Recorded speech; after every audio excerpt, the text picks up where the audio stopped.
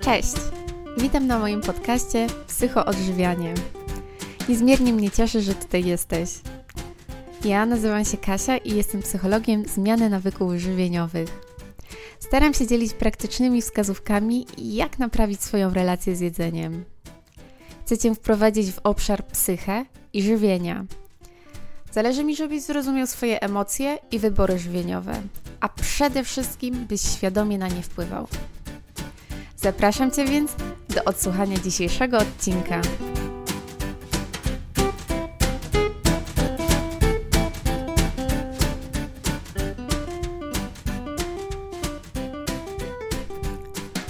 Psycholog odżywiania. Czy to aby jest dla Ciebie? Czyli kiedy powinieneś zaczerpnąć porady u psychologa odżywiania? No cóż, na pewno kiedy za Tobą już wiele prób odchudzania, które zawsze prowadzą Cię do tego samego momentu, a mianowicie absolutnie nic się nie zmienia. Może potrzebujesz wsparcia w dookreśleniu planu i celu lub zdiagnozowania, co jest Twoim problemem, albo może brak Ci motywacji, no bo w końcu ileż można próbować i próbować. Psychodietetyk pomoże Ci zdiagnozować, co uniemożliwia Ci osiągnięcie Twojego celu i pomoże Ci zweryfikować Twoje metody. Kiedy jeszcze? Kiedy postanawiasz, że chcesz zmiany, ale nie bardzo wiesz, jak się za to zabrać. Wspólne ustalenie celu, metod jego osiągnięcia to na pewno coś, na co możesz liczyć ze strony psychodietetyka. Podzieli on się również swoją wiedzą odnośnie budowania pewnych nawyków, które są kluczowe dla zmiany. Przedstawi Ci oczywiście i przygotuje Ciebie na trudniejsze momenty, na które możesz się natknąć, tak aby być na nie gotowym i wiedzieć, jak zareagować, kiedy nadejdą. A może jesteś osobą z nadwagą lub otyłą i pomimo dużej wiedzy żywieniowej, jak to zazwyczaj bywa, wciąż masz trudności z utratą kilogramów. Może to oznaczać, że Twój problem leży w części psychologicznej. Czyli być może sięgasz po jedzenie, gdy czujesz, że wzbiera w Tobie stres i napięcie. Warto w ten czas rozpocząć spotkania z psychologiem odżywiania, by pomógł Ci dojść do źródła problemów i poznać może alternatywne sposoby rozładowywania trudnych emocji. Dobrym krokiem będzie zwrócenie się do specjalisty, jeśli czujesz, że bywają momenty, gdy tracisz kontrolę nad tym, co jesz i w jakich ilościach. Uczucie, że nie możesz przestać jeść lub stale nawracające intruzywne myśli o jedzeniu, które będą towarzyszyć Ci aż do momentu, kiedy sięgniesz po coś, a w ten czas już nie potrafisz powiedzieć sobie stop, to sygnały, że rozmowa z psychologiem odżywiania mogłaby być dla Ciebie pomocna. No i oczywiście, kiedy cierpisz na zaburzenia odżywiania, na pewno zostaniesz otoczona odpowiednim wsparciem oraz zrozumieniem. Możesz spodziewać się informacji o tym, co robić, do kogo się zgłaszać, jak wygląda proces zdrowienia, czego możesz się po nim spodziewać i z czym się wiąże.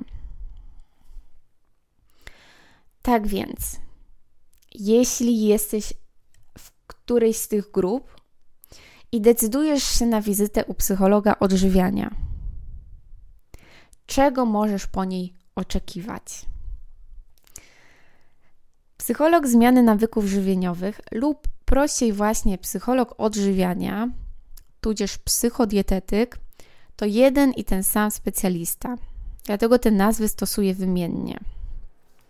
Tak więc psycholog odżywiania to specjalista, który posiada wiedzę nie tylko z psychologii, ale również z innych dziedzin, jak się domyślasz, na przykład z dietetyki. Zakres jego oddziaływań, najogólniej rzecz ujmując, skupia się w dużej mierze na pomocy psychologicznej dla osób, które mają niezdrową relację z jedzeniem. I mogą to być osoby, które cierpią już na zaburzenia odżywiania lub takie, które po prostu utknęły gdzieś w procesie odchudzania albo są w błędnym kole odchudzania.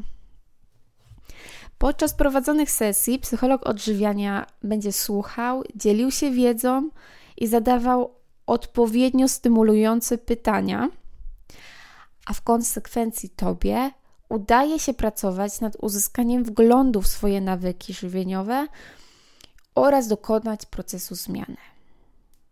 Bowiem okazuje się, że nasze psyche jest prawie że decydujące, jeśli chodzi o to, jak jemy i jak często sięgamy po jedzenie. Jak wspomniałam, psychodietetyk wspiera również osoby, które nie mają zaburzeń odżywiania, ale powiedzmy mają pewne trudności w utrzymywaniu diety czy odchudzaniu. Psychodietetyk pracuje w ten czas z Tobą nad podtrzymywaniem Twojej chęci zmiany. No bo pewnie nie jest Ci obcy scenariusz, gdy na początku trzymałaś się każdego grama w jadłospisie i nawet myślałaś, że nie takie to trudne, na pewno dam radę, aby czasem po paru dniach, czasem po paru tygodniach przeżywać pierwsze załamania i chwile zwątpienia.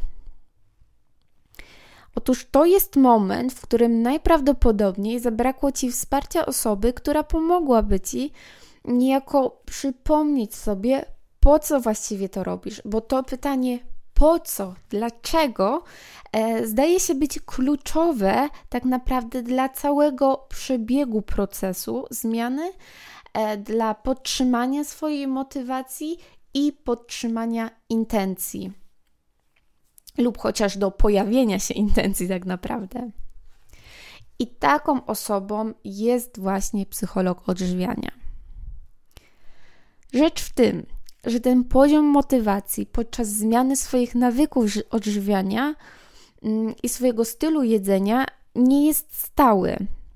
Podczas całego procesu pewnie przeżywasz i chwile dumy, i momenty frustracji, szczególnie gdy nie dostrzegasz już efektów w tak szybkim tempie, jak to się działo na początku. I to jest etap, na którym wiele osób się poddaje i wraca do tego, co znane, czyli do wszelkich przyzwyczajeń żywieniowych, jakie pielęgnowało bezwiednie przez większość swojego życia i które de facto doprowadziły do momentu niezadowolenia ze swojej sylwetki. W takiej sytuacji kluczem jest podtrzymanie tej intencji zmiany oraz motywacji do zmiany, by móc przetrwać ten trudniejszy moment, a następnie kontynuować budowanie korzystniejszych dla naszego umysłu, no i ciała nawyków. Jednak muszę zaznaczyć, i to dość stanowczo, że rola psychodietetyka nie jest równoważna z pracą dietetyka.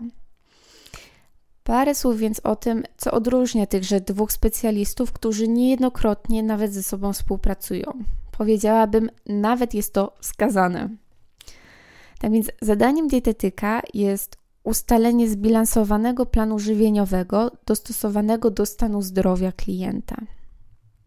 Psycholog odżywiania nie daje natomiast porad dotyczących spożywanych produktów, skupia on się za to na emocjach towarzyszących spożywaniu posiłków, na obrazie swojego ciała, na wsparciu w zmianie, nad podejściem do żywienia i diet samych w sobie, na zrozumieniu swoich potrzeb i wypracowaniu lepiej funkcjonujących strategii radzenia sobie.